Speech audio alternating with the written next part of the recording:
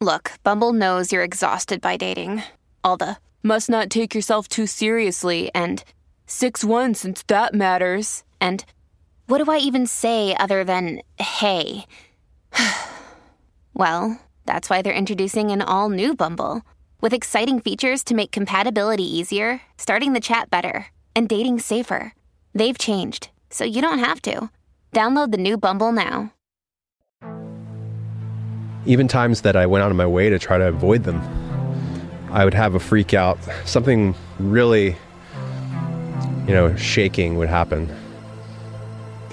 It was those moments that really freaked me out because they would even be retrocausal. It's like something that, I'd be dealing with a string of octopi synchronicities, weeks on end, turn off all the stimuli, then decide to clean my room, organize a box or something, and come across a postcard that someone had given me before the octopi synchronicities even started, that I had been carrying with me, that had, a stuffed octopus holding a baby stuffed octopus, and it was sleeping. It was dreaming, And it's I had this before this even happened. And now, in the moment when I needed to not see any fucking octopi, I find this thing that was with me the entire time, which then opens up your mind where you're is this pattern recognition on steroids? You never quite get an answer. It's so weird. And then your whole timeline starts to unravel, and everything just seems more and more crazy, and you're trying to figure out a way to text your friend about it, and it's I can't. How am I going to fit this in a text? There's just no way. And that's the really funny part about all of it, is that it's taunting you. It's saying, I just added 15 more minutes onto your story that is already too long for you to explain to anybody. And so it just keeps getting more incredible. But the thing is that each story is it's just a piece of it, and it doesn't make sense without the rest of it. And that is what's so maddening about these types of things. When you're in a synchronistic vortex, every single one from the start of it, they're all so important to the sense of otherness that comes along with it. Because otherwise it is just a coincidence. It's just a thing that someone is oh, that's weird. It's no, you don't even know the fucking half of it. It's way beyond weird. It's beautiful. And it's horrifying. I don't know. I'm very grateful that I'm still intact right now. Go this way. On a rugged cape over the Pacific. Yeah, when I was a kid, this was one of my favorite places to go. I introduced my friend Colin to my home. What?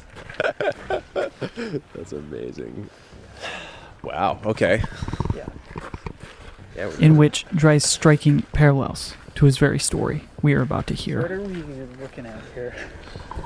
Well, we are looking at this gigantic tree. Octopus tree. Looks like it's a spruce.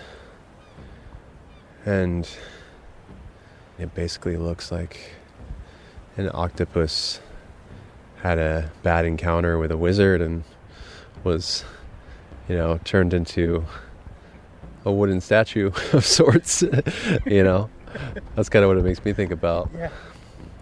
Wow, it's beautiful. And man, look. It's got such tentacle-like shapes all over it. The tree's name, the octopus tree. Felt it was a bit on the nose, but that's not always the worst thing. Yeah, no, that's the beacon. It's on the nose. That's how you know. That's how you knows. Yeah. Yeah. Imagine if this sinks were all just leading to this moment where we get lost in the woods and sacrificed at the octopus tree. That's what it was all about. It was trying to warn me. Let me know. Yeah. But nope.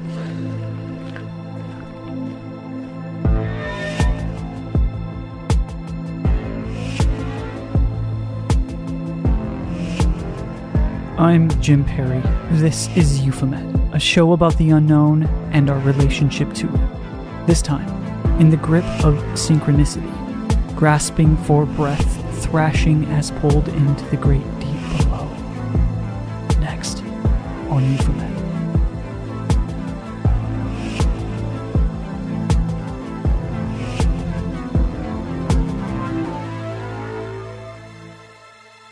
Drifting into position, you align with the universe.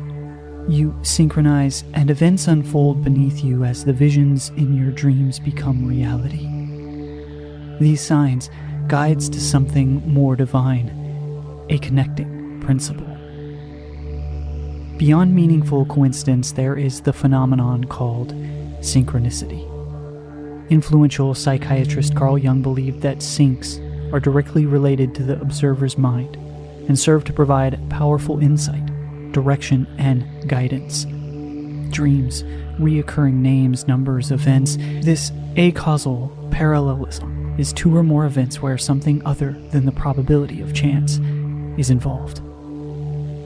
For some, these events define their narrative and lead them on a journey of such self-discovery that where the syncs stop and coincidences begin would be but a guess, as the meaningful interactions mount and the evidence suggests a guiding hand, guiding us deeper into that unknown.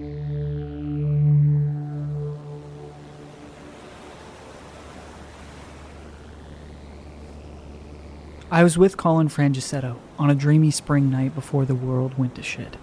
A neon sunset revealed every scar left on that ragged cliff where we explored the great octopus tree before descending onto the beach lit by crackling fire pits. It's as if a scene from a Circa Survive album cover, Colin's band, and our casual climb down on this night is nothing compared to Colin's own journey. His syncs, teaching him a new way to understand the strange events in his life, and as we'll hear, lead him deeper than most dare to go. I think the key to synchronicities is starting to see them as a language. And for me, that started, years ago. I would have these clusters where strange themed synchronicities would occur, but it would usually be about a day or a couple days, weeks at the most, but they'd be very sparse and they would feel like winks from the universe or from some other thing. And I never really ever got the sense that it was anything more than a glitch or something, it would make me feel a sense of awe, like the video game of life had a programming error, something like that. But it would be so quick and sparse that it would be there and then it'd be gone, and I'd have a chuckle or a mouth agaped moment, and then it would pass. And over the years, I started noticing that they would seem to occur in these clusters, either in transitional periods of my life where things were kind of in flux, or moments of profound change were approaching. I also noticed that when I would do psychedelics, that afterwards there would be a period of time, like a window period, where they could occur a little more frequently, a little more pronounced. And I think I eventually started attributing this to brain function and how psychedelics will increase your ability to perceive pattern and recognize pattern. It's like, I just get a little more attuned to the wallpaper, the invisible wallpaper, if you will.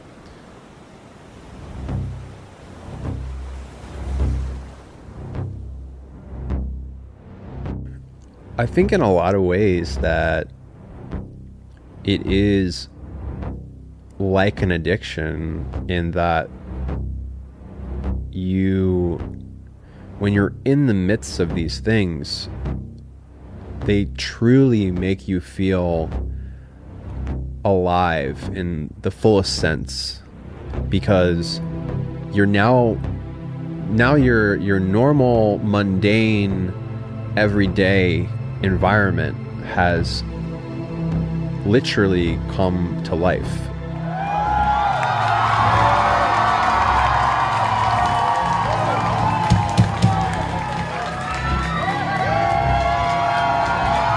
When I think back to especially the beginning of Circa, for instance, when that band started, I was so dialed in and connected to the mystery and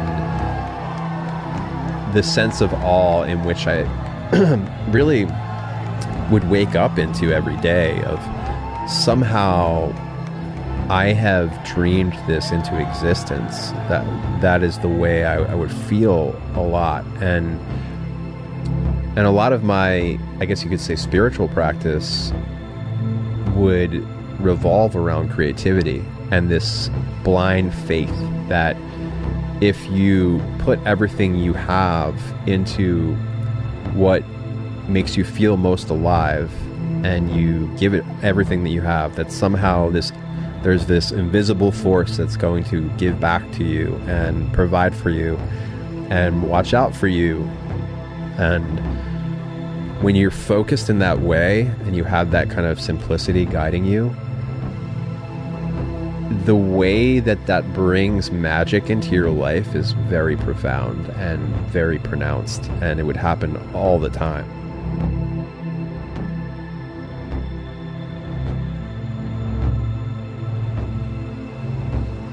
Living in Philly with his then wife and with Circa in between tours and albums, money was getting tight.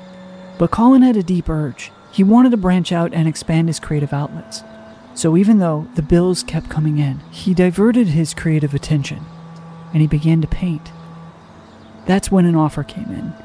The opportunity to do his first solo art show at a well-known gallery in town. So normally, most artists, I would say, would prepare for a solo show.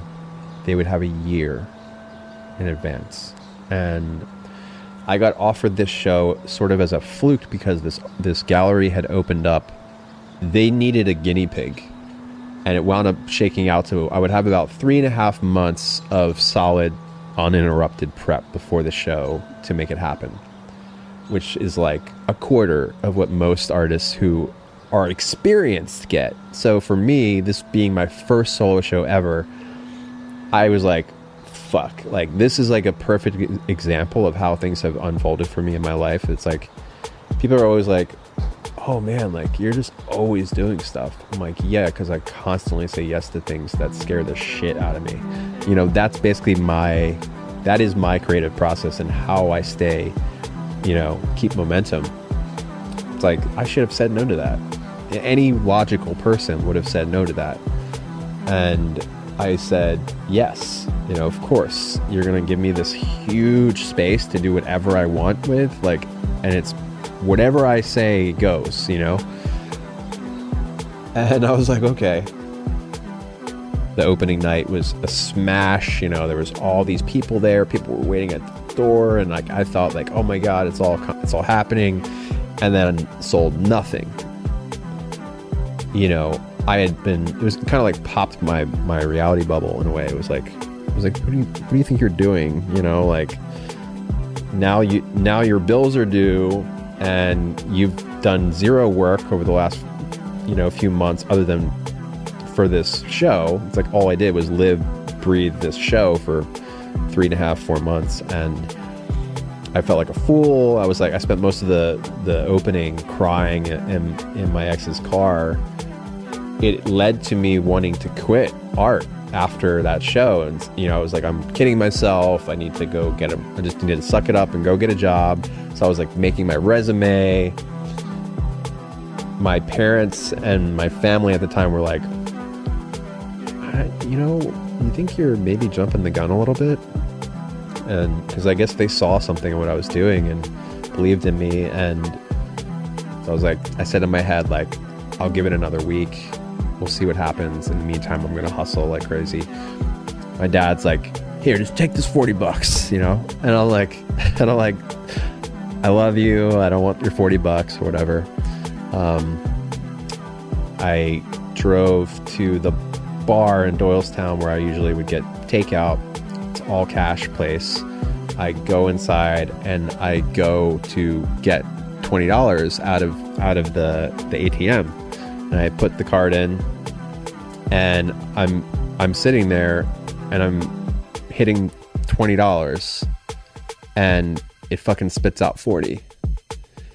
And I just sat there like, what? I was like, I didn't even finish the transaction. I had pressed 20. I didn't even go through the whole thing, and I looked down, and there's $40 in there. And I don't know if it spat it out or if it was already sitting there or what.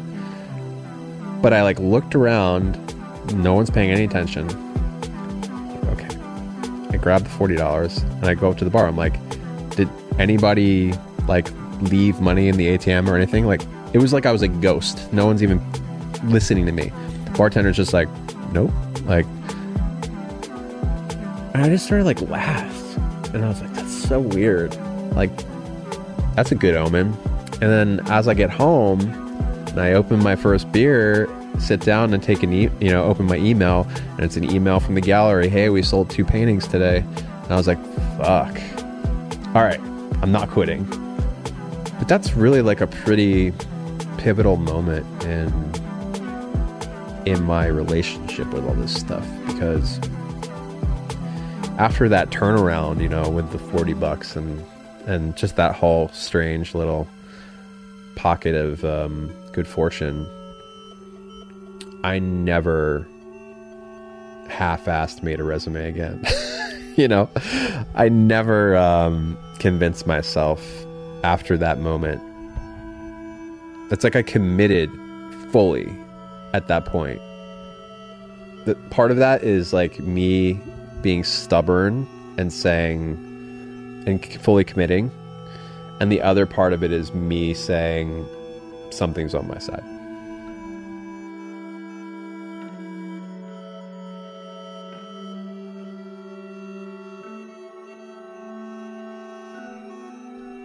In the cold gray winter of 2016, some believe that politics witnessed the unreal, an unbelievable turn in leadership, which left many feeling the weight of the world. Colin, now living in Portland, Oregon, spun out. I had an unraveling of sorts where I was going through depression of sorts. I went to the deepest, darkest depression I've ever gone through in my life, and I've gone through some really hard ones before. It was in the aftermath of the election, and I had gone through this intense, ultra-political sort of meltdown where it put me into this strange addiction cycle of watching cable news and sort of being addicted to outrage and just being in this weird place where I felt like the world was so much sadder and so much scarier in a very human sense, not in the paranormal sense. It was scary on a whole nother level. But I think because of the compiling of the darkness of winter out here, and then also the darkness of our time, and the darkness of the material that I was constantly engaged in, all this political stuff and this just fighting with people online and just constantly having this vitriol kind of run through my veins, I think it just did a number on me, and eventually hit this breaking point after about 3 months of that or something like that, where I was just like, all right, that's it. No more TV, canceled the cable and just stopped cold turkey with all the politics stuff, and found myself adrift in a lot of reflection. Yeah, I started realizing I needed some healing in that way. So I was going to, go back to the mushroom, which I used the mushroom for years as, sort of my closeted antidepressant. Because I noticed this correlation with my depression where I would do that and then I would have, a few months of like just completely no symptoms and feel total relief in that way. And it would connect me back with my ability to be creative and to be loving and all this stuff. So I took a couple small microdoses of psilocybin, and this is when I started to re-engage with my psychedelic self.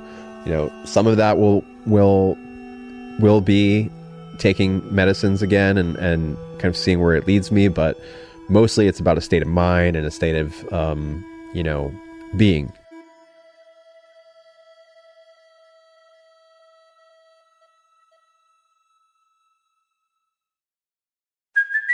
Hey, it's Kaylee Cuoco for Priceline. Ready to go to your happy place for a happy price? Well, why didn't you say so? Just download the Priceline app right now and save up to 60% on hotels. So whether it's Cousin Kevin's Kazoo Concert in Kansas City, go Kevin, or Becky's Bachelorette Bash in Bermuda, you never have to miss a trip ever again. So download the Priceline app today. Your savings are waiting.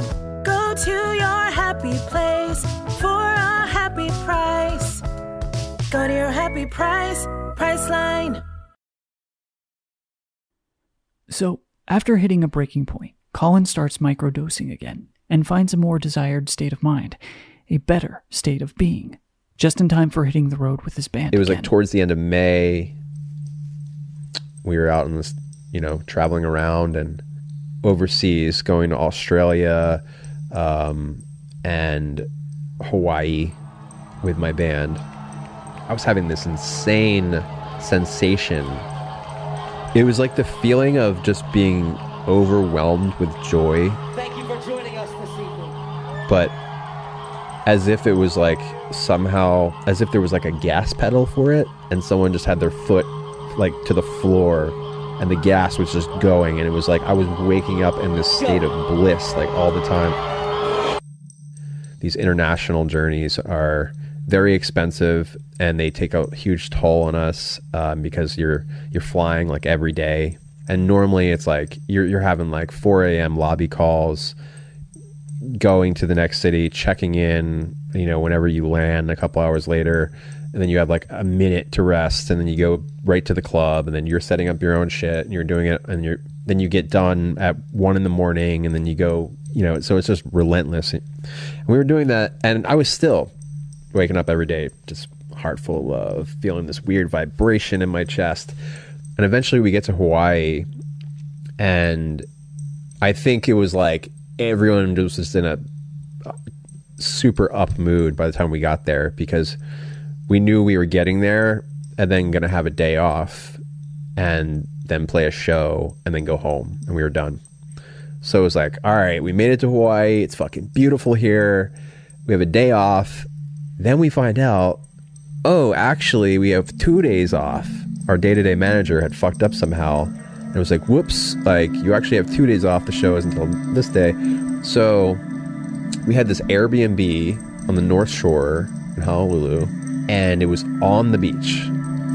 And it was, like, amazing. It was, like, the most perfect, like, oh, yeah, this is exactly what we need right now. And I had sort of joked, because we've never taken psychedelics as a band together. We'd always talked about it sort of in a joking manner, but also in a semi-serious way. The next day, Brendan out of nowhere is like, hey, so somebody I actually know here who I'm getting into the show just hit me up and asked if like we want mushrooms. And I was just like, okay.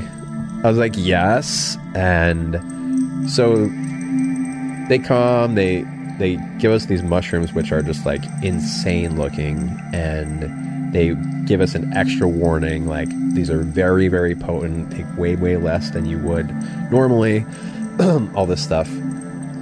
Anyway, they're like about to take off, and they're headed into town with Brendan, and we start our experience basically right after they go.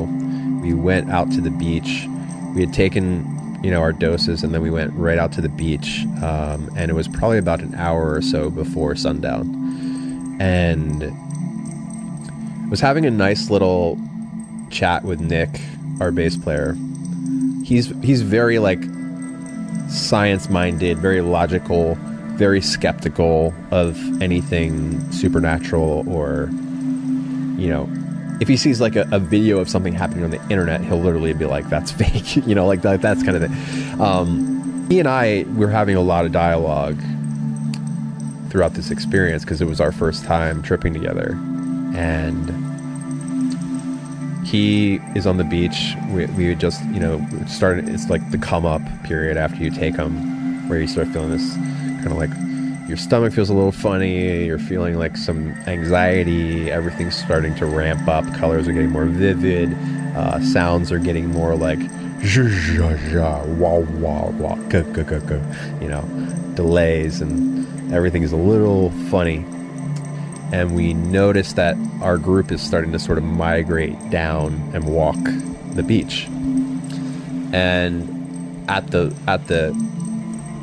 kind of like leading the charge to go down the beach is Anthony, our singer, one of my best friends, and a guy who's always sort of put Nick and I in a role of, kind of a parental role, if you will, over the years. We kind of would have to look out for Anthony, and it's ebbed and flowed over the years, but there's definitely like a trigger inside of us where when we're taking psychedelic drugs together, that seeing Anthony walk off is sort of anxiety inducing. You're like, oh no, like, should we go, so that instinct kicked in right away, and we all start sort of following him down, but we're all like in this weird, like, gravity feels strange, and the sun is like starting to descend, and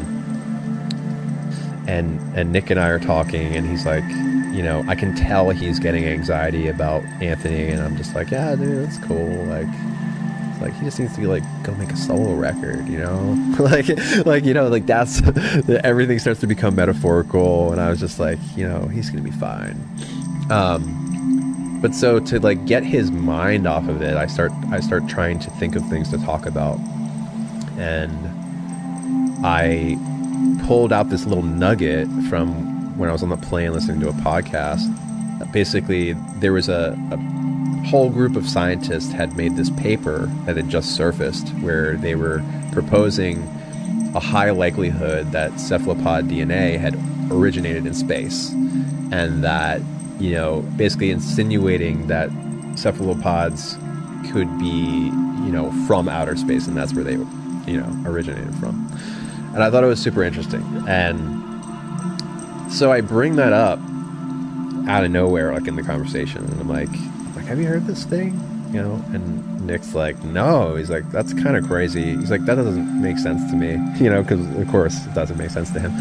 And he's like, and he's like, why do they think that? And I start going, I start to butcher the theory and try to like retell how, they're saying it has to do with their RNA, their ability to change their RNA on the fly, and how, it's unlike any other species. And then of course I talk about how, they can change their color and how they can change how they look to communicate or whatever. And he's like, yeah, he's like, it's not just them that can do that, I was like, I guess like chameleon can do that too. It's like, yeah. So we're talking about that. Meanwhile, we're walking and like we can't see Anthony anymore. And I'm like, shit, like the sun is going down. This is not good. And as soon as I say that, out of the corner of my eye, like it's like the video you've seen of like octopi underwater where like they're not there and all of a sudden they're there. Like this totally happened with Anthony, like right in front of me. It was so bizarre. I didn't put this together at all. I wasn't like, oh, that was like an octopi. It was like it just happened, and I was like, holy shit. I'm like I hear him go like he says something, and I was just like, Anthony? And he was just there, and he's like, yeah, I've been here this whole time. He's just like, did you not hear me? He's like, yeah, it was weird. Like when you guys were like talking about like the octopus or whatever, I'm over here like hanging out with this like little squid guy over here having this conversation.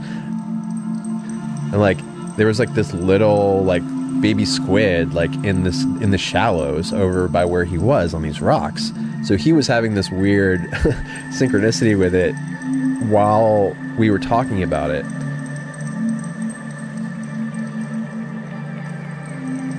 We all lay down, taking in the stars. Felt like we were all in outer space together, floating around and just talking about the cosmos and what have you. So I see Nick get up and start heading for the house. And I was like, okay, I'm due for a break too. I'll follow him in. We walk in together, and we're both feeling it still at this point. And we walk in, and all of a sudden Brendan walks back in. He's back from his, in-town adventure with the people that gave us the mushrooms and stuff. And we're both like, super bug-eyed and just like laughing. And it's like, Brendan's home. Yeah. Like, we're like, what did you do? And we're like just trying to sort of act human while we're interacting with him. And he can tell how much effort is going into us. Just like, how are you? Looking at him. He's like, it was good. I got some presents for T, which is his daughter. I was like, oh, cool. What did you get? He's like, here, let me show you. And he opens up his bag and he pulls out a stuffed chameleon. And I instantly just did a double take and looked at it and was like, and I looked over at Nick, and Nick's looking at me, and I was like, that's weird. I was like, we were just talking about chameleons. And he's like, yeah, but look at what it says. And I open up this little tag that's hanging from it, and it says, hi, I'm Colin the chameleon. Please take care of me. And I was just like, whoa, that's fucking weird. He's like, what's really weird? He's like, I just wanted to grab something that, I thought T would like. And it wasn't until I was up at the register trying to make a decision between this and another one. And then I saw that, and I felt like, oh, fuck, well, I have to get this now. I was like, wow. He's like, I wound up getting both of them, though. And he grabs into his bag, and he pulls out a stuffed octopus. And Nick and I just lost our fucking minds and start laughing. I start crying. And I was like, I fucking knew it. I just said, and Nick just goes, what the fuck? I was in a mystical state for the rest of the night where I was just dumbfounded and truly in this extreme gratitude, this just bubble of gratitude that I was in, feeling like, my God, I just got a wave from God. I just got some kind of if not God, some type of godlike entity had just reached in and tickled me, So that whole night was all I could think about for weeks,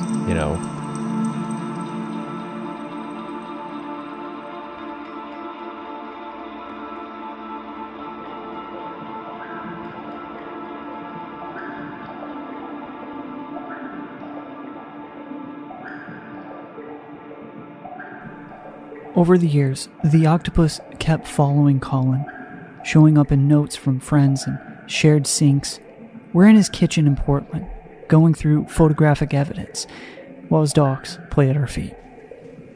There was periods within this whole vortex where I was scared of.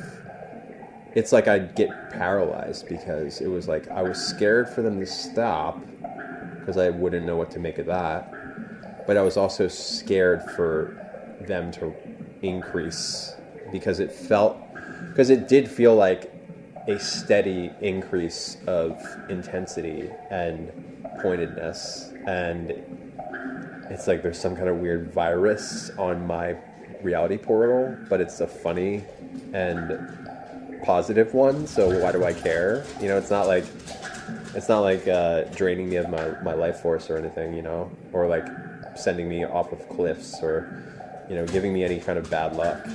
It was all good stuff. So, but there were times where, yeah, it increasingly would feel more and more like interacting with an entity or a super intelligence, which I could only quiver in the presence of at times, because it was like, if this really is what I'm perceiving it to be, then it's so much more intelligent than I am, and it's so much more powerful than I am, because it's literally reaching into my existence, my reality, and shaking it up and showing me things and kind of laughing at me. Guys, what are you doing?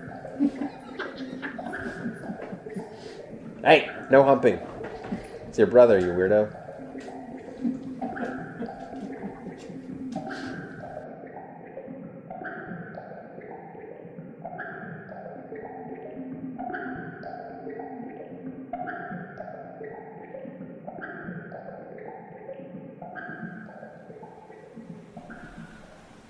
Back on the beach, Colin's memory of the octopus is triggered once again.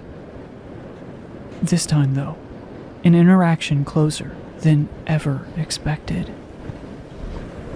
So this is feeling like that night in Hawaii a little bit. It is. It's a lot colder, but other than that, it does bring me back, especially because we're at like the twilight hour right now. You know, like being in this moment where the sun's going down, because that's when we took him. We took him right before the sun was going down, and like little did I know that, like, you know, just a couple hours later that my life would never be the same again. You know, so there was like the walk on the beach as everything was setting in was truly, it was a portal. It's like that person that I was before I walked down that beach is dead. I don't know who that person is. You know, I'm not that person anymore. I feel like I walked through a tunnel and I never turned around. Are you ready to go into this tunnel out over here? Yeah, absolutely. Are we going into a literal tunnel right now? We're going into a literal tunnel. Okay, great. I mean, if there isn't enough symbology, yeah. Right? Let's throw a little bit more. Yeah. Title of this episode is On the Octopus's Nose. Very cool. This is insane, dude. Wow. And if you stand right here, you can see light on the other side. Oh my god. Jesus, dude. That is so cool. Holy shit. Oh my god. That's amazing. Sorry, as you can tell, I can't push away the urge to document. I just always want to document. I love it. You should probably come and do more of these with me. Yeah, dude, I would absolutely love it. Whoa, be careful. That one isn't so sturdy. Do you need a hand at all? I think I got it. Okay.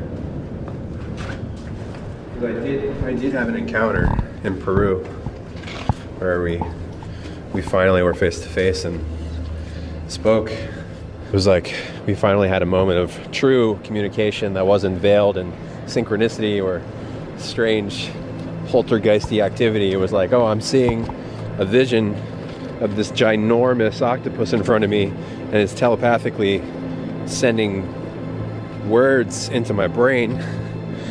And yeah, we had a moment. We talked it out a little bit. Was this with help with ayahuasca? This was ayahuasca. Yeah, this was ayahuasca. All these synchronicities and all this stuff eventually started leading me to Peru. It started leading me to go on this journey. And it was leading me to ayahuasca in a lot of ways. And it was starting to freak me out going into this experience. I worked this out with my psychedelic therapist and stuff too. I was like, I feel like I'm going to have an encounter. Like, I feel like there's going to be a confrontation. What if I like have to meet this thing and it's not an octopus? The octopus is just the mask that it's wearing. And I'm like, I'm scared of what it is. And so, you know, of course, like any good psychedelic therapist, she was like, you must talk to it. You must face it. It was at the most excruciating experience of my life. And what's supposed to be a 4 to 5 hour experience stretched out for upwards of 14. 14? Yeah. And holy fuck, and man. and over half of it, I was debilitated to the point where I like couldn't move in a lot of ways without feeling totally dizzy and nauseous, but then couldn't puke. I started calling it, I was in purgatory because I like needed to purge, but I couldn't. And it spiraled out from taking the medicine initially, getting paralyzed by how quick the onset was and how powerful it was, and then instantly realizing that I needed to pee.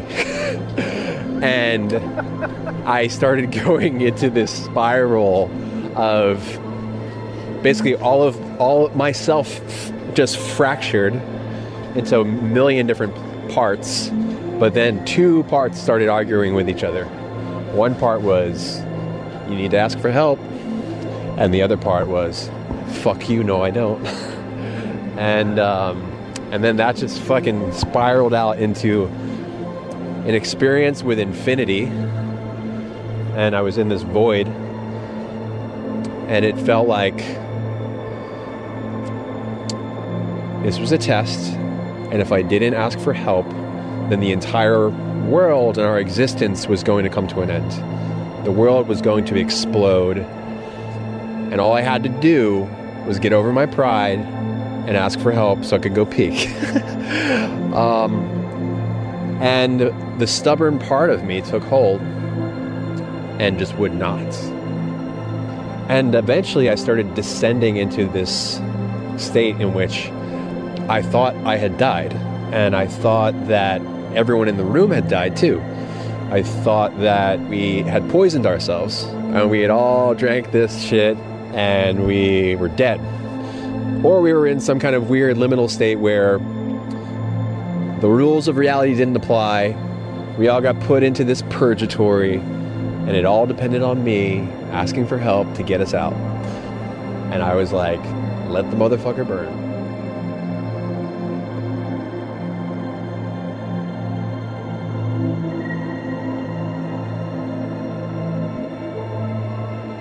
Finally dragged myself to the bathroom, stumbled into there, peed, no relief. It was like I didn't pee at all. And I got it in my head that this would now be my punishment. This would be the state that I would exist in for the rest of my life, where no joy, no relief, no somatic sensation of like, oh, it's nice to be alive. I lost that privilege by being an asshole and not asking for help.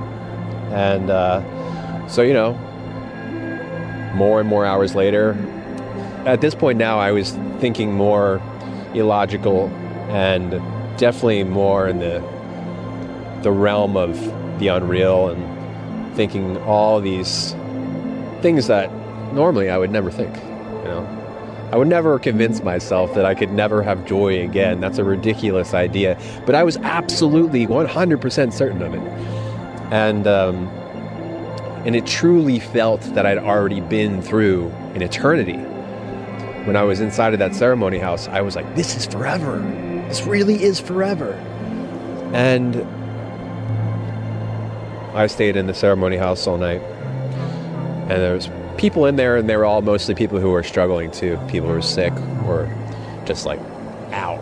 And so I was in there, I all of a sudden I was getting these overwhelming waves of visions happening while I was in there. I was looking up into the center of the roof of the ceremony house. Just this dark void. And because there was a pool outside, I think the reflections of the water And the lights that had been turned back on the outside started causing this weird water effect to go cast onto the top. All of a sudden, I'm just like at the bottom of the ocean. Like, that's where I was. And it's like I was still in the ceremony house. I knew that, but part of my mind, if not half of it, was at the bottom of the ocean. And I'm just in this weird, strange dream. And it was the most painful and visceral sense of loneliness that I'd ever felt. It was like, this is eternity, and it's just you. It is just you.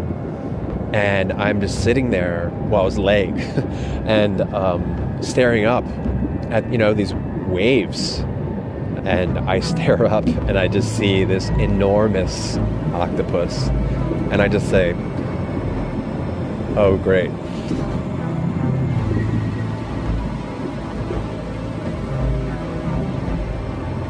This was the only moment I think I ever would have been prepared to face it. Because you know what? The first thing I felt when I saw it? Relief. Oh, there you are. I'm not alone. Any other time, I think I would have been terrified. But I had actually felt like I had somehow gone to the other side of the abyss, and I was alone there. And I was like, wow. So this is what it's like to just not be anything. Or this is what it's like to just not have anyone or anything. And it's just you echoing forever. And all of a sudden, I had a friend. And I was feeling like this wave of gratitude, but also this wave of shame, because I felt like it telepathically said to me, this is what it is to be me. And I just started weeping. I just started crying because I felt like I had done that to it. I had cast it into this void of not having anyone. I had tried to cast it into the realm of not existing. And it was like I was getting this, like, just the most powerful teaching on companionship and humanity and loneliness. And goddamn, I felt so grateful for this fucking interdimensional octopus. I was like, thank you, thank you for showing me how blind I was being. And all of a sudden it was like I befriended it, and I felt like if this was my subconscious having to teach me a lesson, sure, man, I'll take it. That's fine. Did it feel like more than that? Fuck yeah, definitely did. Felt like a lot more. Oh. Yeah, I was definitely remembering it so much. I feel like of it. We're in like the bottom of the ocean right now. I know. In some ways. Like, yeah. This is crazy. Yeah. So we're exiting the tunnel and just going to the secret beach that's on the other side, essentially. And there's no one out here, and it's dark. Thank you for bringing me here, man. This is unbelievable.